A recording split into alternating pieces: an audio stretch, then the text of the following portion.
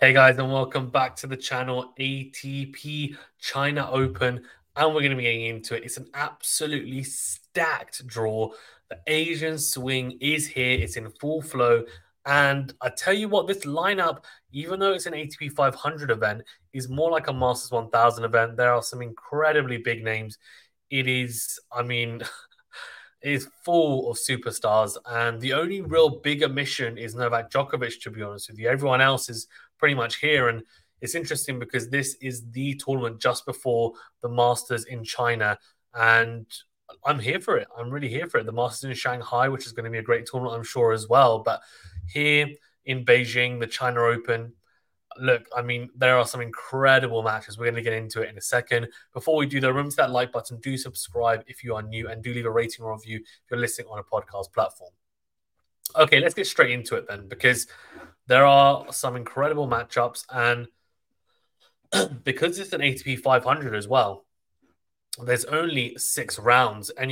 Five rounds. So you only need to play 5 matches to win the tournament, which is pretty incredible. Alcaraz is the top seed, and he has a qualifier. So we'll go for Alcaraz. Qualifying still going on, and the event will start on Wednesday.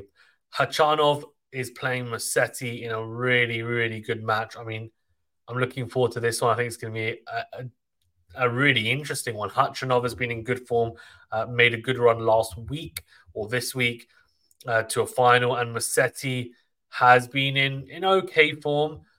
The matchup, you would say, probably favors Khachanov, but what I will say is, how's he going to be feeling after having that run in the last tournament that he's been playing in? Could he feel a little bit more tired? It's been a long season, potentially, although he has had a long layoff due to injury. So maybe it might be a case of actually he feels okay. But I think it might come down to his body. Musetti, though, has been playing some good tennis himself, to be fair to him. So intriguing to see how he gets on. Musetti is such an interesting player, and I think he just needs a couple of really big wins to propel his career. Because at the moment, even though he's beaten, say, Djokovic on clay, etc., I just feel like there's something missing. And you know, the semi-finals of Chengdu Open, beating Sekulic, Ridonek, and then lost to Safiullin in straight sets, though.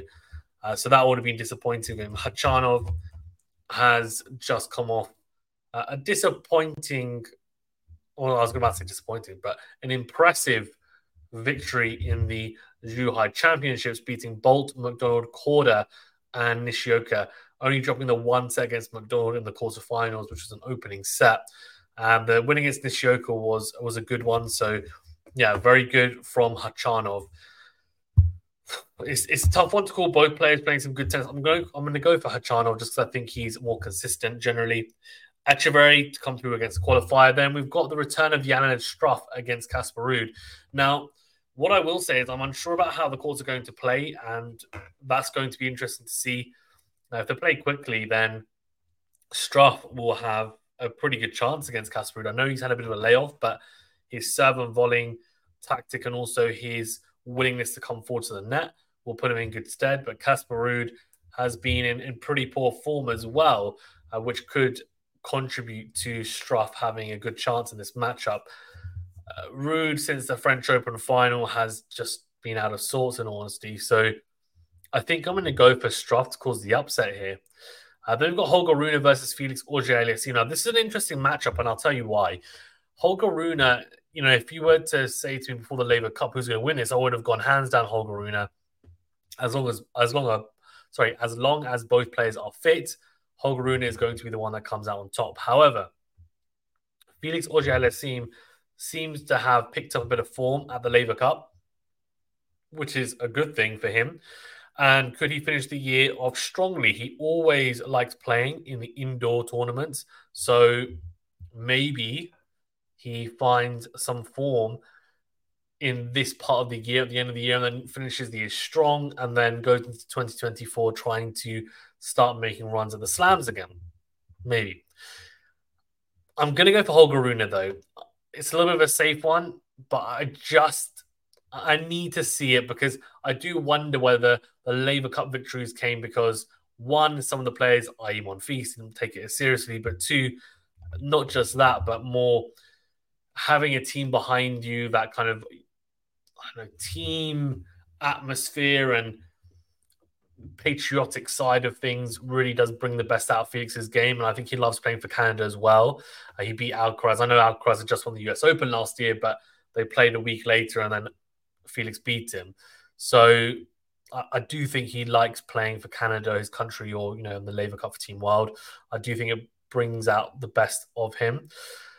Mackenzie McDonald has a wild card. He had a pretty good run to quarterfinals at Zhuhai Championships, and Grigor Dimitrov is a player who, look, Dimitrov is, and I would say, is having one of the best years that he's had since probably 2017, 2019, maybe.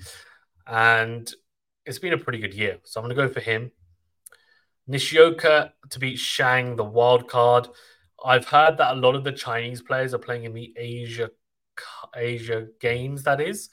So a lot of the wild cards are not necessarily going to be the strongest Chinese players. Let me know in the chat if you're 100% sure on that, or if you are aware of that, because it's an interesting one, and I guess it makes sense, and maybe they hold it in higher regard, and that's understandable, but it's a little bit of a shame, I guess, given that the Asian swing is back this year, and it's just a coincidence. But I'm going to go for Nishioka after making the final of the tournament this week. How far he goes remains to be seen.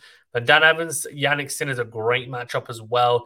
Yannick Sinner, great power hitting baseliner. Had a pretty good year as well, to be fair to him.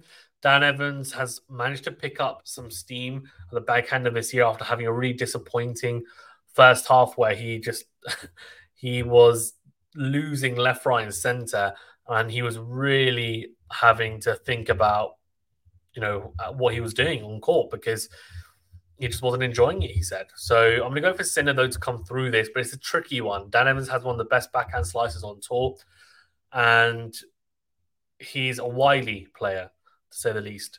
Zverev has just won a tournament himself as well this week, so interesting to see how he gets on, beating Safiullin in the Chengdu Open, beat Dimitrov, Kecmanovic, and Kotov on his way to the title.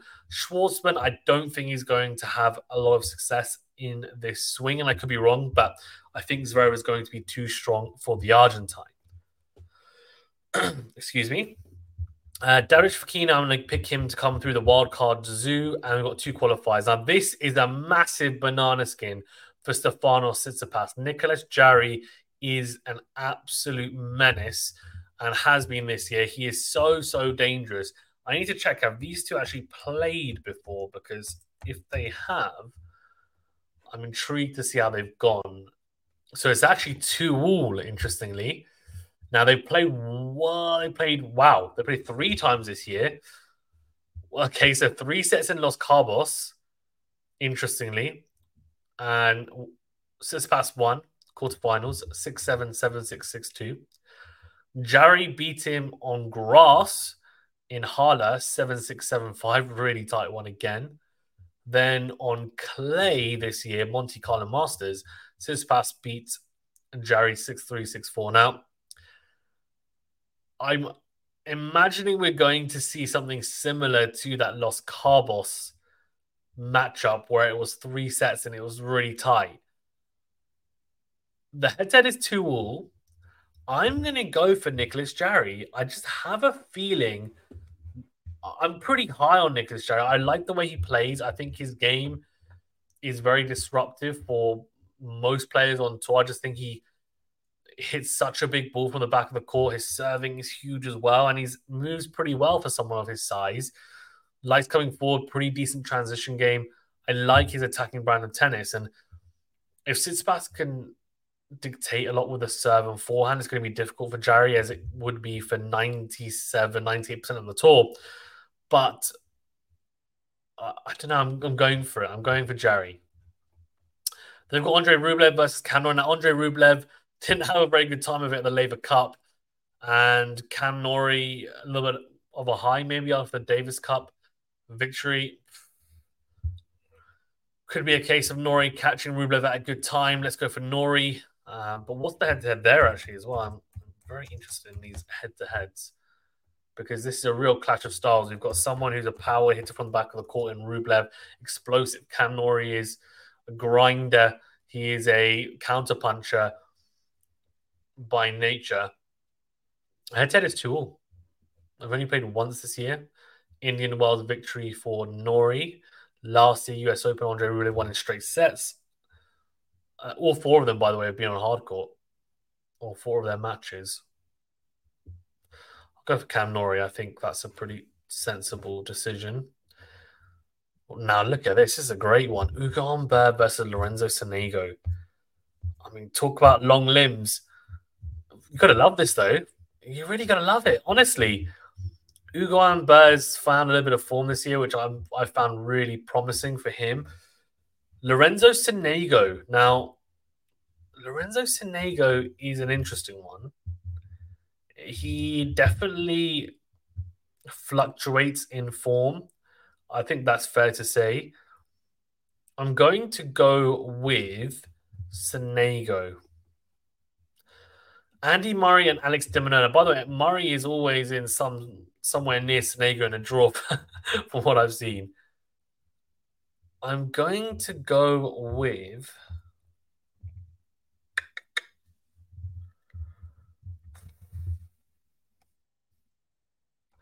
Alex de Minaur, by the way, leads his head-to-head for love. Is that surprising? Shouldn't be. Alex de Minaur is a good player. Had a good season so far as well. I'm going to go for Andy Murray. I'm going for him to start reversing the head-to-head. Why not? Tommy Paul versus Daniel Medvedev. This is a ridiculously good first round. I mean, Tommy Paul's had a very good year, and he's dangerous. He's very dangerous. I mean, ask Carlos Alcaraz. The only thing I'd say is his game is probably not as difficult for Medvedev as it is for Alcaraz. The head-to-head is 1-love in favor of Medvedev. They only played once, though, 2 years ago on clay. Medvedev won in 4 sets. You know what, though? I'm going to go big. I'm going to go Tommy. If Tommy Paul serves big and Tommy Paul's clever, he transitions well, which he does. He's got good hands in the net. He's quick. He can play the Alcaraz style of game against Medvedev. Now, if Medvedev played like it against Alcaraz, then Tommy Paul's got no chance. I'm just being honest. I don't see him winning, but I have a feeling Tommy Paul might be able to cause the upset just because Medvedev's had a bit of a layoff since the US Open. But he'll be motivated given that he is in the running for the year and number 1 spot. I'm sticking with it. I'm going to stick with it. Okay, round of 16. Alcaraz, Khachanov. I'm going to go for Alcaraz. Struff, Echeverry. I'm going to go Struff. Holger Rune, Dimitrov. Really good clash of styles here as well. It really does come down to how fit Holger Rune is. If Holger Rune is fit, this is a really tough match for Dimitrov. He'll be frustrated as they clash horns, but Holger Rune, how's he feeling physically, will go for him. Sinner Nishioka. Now, Nishioka's had a really good week.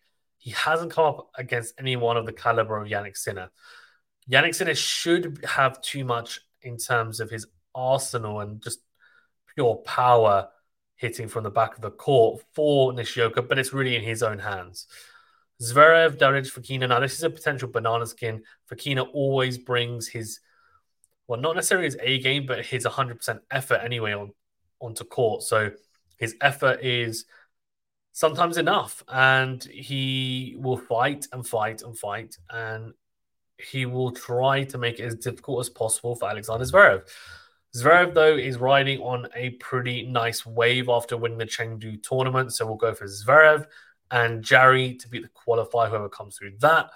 Norrie Sonego. Now, this is an interesting one. I think Cam Norrie has had a very up and down year, and Sonego, as I said, can be inconsistent as well. We're going to go for Norrie to come through, actually, though. I'm going to back him.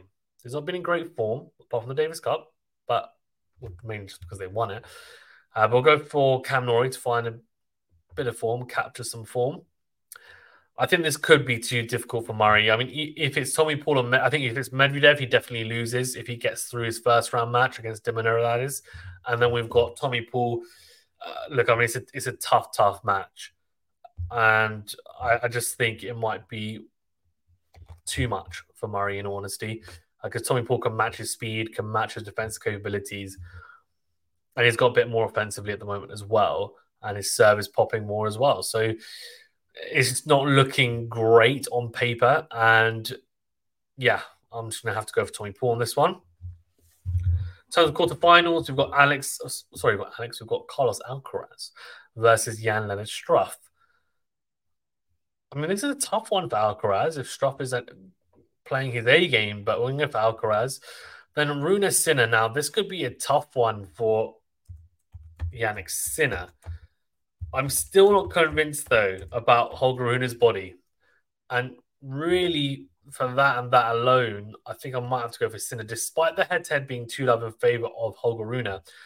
3 sets at the Monte Carlo Masters this year, semi-finals. Holger Rune lost the first set 6-1, 1-7-5, 7-5. That's tight. Then Sofia indoor hard last year. Holger Rune won 5-7, 6-4, 5-2, retired for Sinner. I want to go for Sinner to finally get the win over Holger Rune. And then you know what? I'm going to go for I'm going big on Jarry here to beat Zverev in the semi-finals or in the quarterfinals, even. Come on. Come on, the Chilean. We're going to go for Jarry. And then I'm going to go for Tommy Paul to beat Cam Norrie. So we've got a European semi-final at the top half and a rest of the world semi-final at the bottom half. That just happened to be the case. Alcaraz, Sinner, and Jarry, Tommy Paul now.